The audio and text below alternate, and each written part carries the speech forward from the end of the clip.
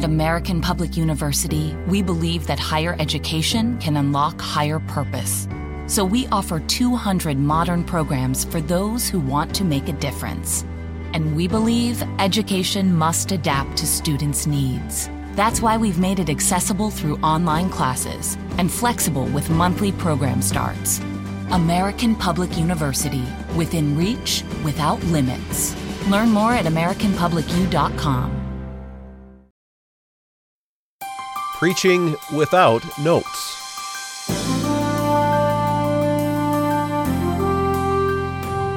Hi, and welcome to the Preaching Points podcast for this week. I'm your host, Brian Hettinga. And this week we join a couple members of our preaching faculty, Drs. Haddon Robinson and Scott Gibson, for some basic advice and encouragement as they discuss trying to preach without the aid of notes. Okay, Haddon. I've heard it from you again and again. I'm going to get slugged. Yeah, you are. Mad at me, aren't you, Dad? And our preachers, our listeners here, probably are going to want to slug you too, because one of your mantras is, preach without notes.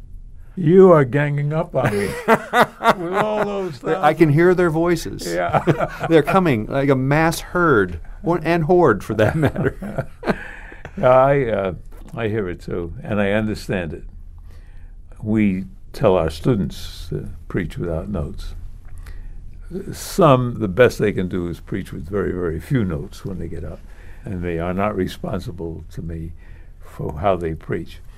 But you will be a better preacher if you preach without notes. You're a better preacher without notes because you have to arrange your materials so it memorizes itself. If you find yourself having to use notes, it's usually because you can't think about what that sermon's about. Years ago, I was at San Diego, and I used notes, and a sailor on the way out of the service said to me, "Preacher, if you can't remember it, how do you expect us to remember it?" Out of the mouths of sailors. And he's right. I think that's one reason that it forces you to prepare. It forces you to use not just illustrations, but to picture what you're saying. We think with pictures in our heads. And it forces you to be clear. Yeah, and concrete and clear go together. And the other thing it does is it enables you to look at the audience and address them. You know, you look them in the eye. And, you know, when you turn on television and somebody is speaking, no matter how they do it, youth would look and think they were looking right at you. Right, yes. Because that's good communication. And if I meet you in a restaurant and I say, Scott, there's something I really want to talk to you about. It's serious. It's, and then I take out a paper and I say, I've got 3 R's today. So, you use lists like that when it doesn't matter. But you look people in the eye when it does. So anyhow, that's another reason for doing it. So we're saying that for us to preach without notes, we want to have a clear sense of the flow of the sermon, a clear sense of the idea we're trying to get across, and a commitment to communicating, since we know it, by looking at people in the eye. And it's interesting. People will say, my pastor uses notes, or my pastor uses a manuscript. And you hardly know it, which is a great compliment to people who don't use notes. If the great strength of reading a manuscript or using notes is that people don't realize you're using them, then why use them at all? Because you're saying the most effective communication you can have is communication without a manuscript, without notes. You're faking it when you read it. So intuitively, people understand that you are a better communicator when you can look them in the eye, speak heart to heart about matters that matter. And so when we talk about preaching without notes, we're not saying, as you say, Haddon, shooting from the lip, but we're saying you are being one who has prepared well. You know what you want to say, and you're able to say it because you've studied it so well and it is so clear to you.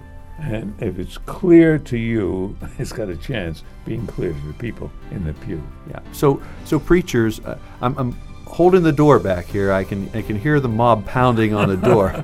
But I want you to try it. Try it. Preach without notes. All right, that was Drs. Haddon Robinson and Scott Gibson with this week's Preaching Points podcast from the Center for Preaching at Gordon Conwell Theological Seminary. Every week we try to offer brief reflections on preaching that point you toward preaching excellence.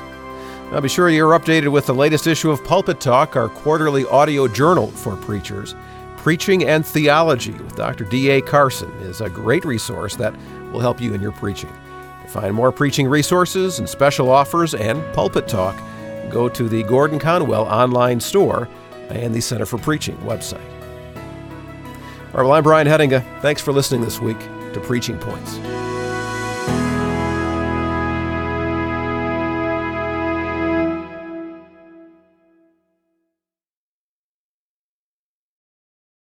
I have PenFed, that's a fact. I have PenFed, that's a fact. My credit card purchases get me cash back. My credit card purchases get me cash back. No one else gets these rewards. Sergeant, that is just plain untrue. What in tarnation? Sir, PenFed's Paracash Rewards Card isn't just for military members. Anyone can get cash back on all purchases. Ah, Figgins, you've ruined my favorite song. PenFed Credit Union. Visit PenFed.org/PowerCash. To receive any advertised product, you must become a member of PenFed, insured by NCUA. It's the big cereal sale this Friday, Saturday, and Sunday at Hy-Vee. Get cereal for just $1.49. Stock up on General Mills cereal like Honey Nut Cheerios, Reese's Peanut Butter Puffs, Cocoa Puffs, and Trix, just $1.49. That's right, just $1.49 at Hy-Vee. And Kellogg's cereal like Frosted Flakes, Mini Wheats, Raisin Bran, and Rice Krispies, just $1.49. Don't miss the big cereal sale this Friday, Saturday, and Sunday only at Hy-Vee. Some restrictions apply.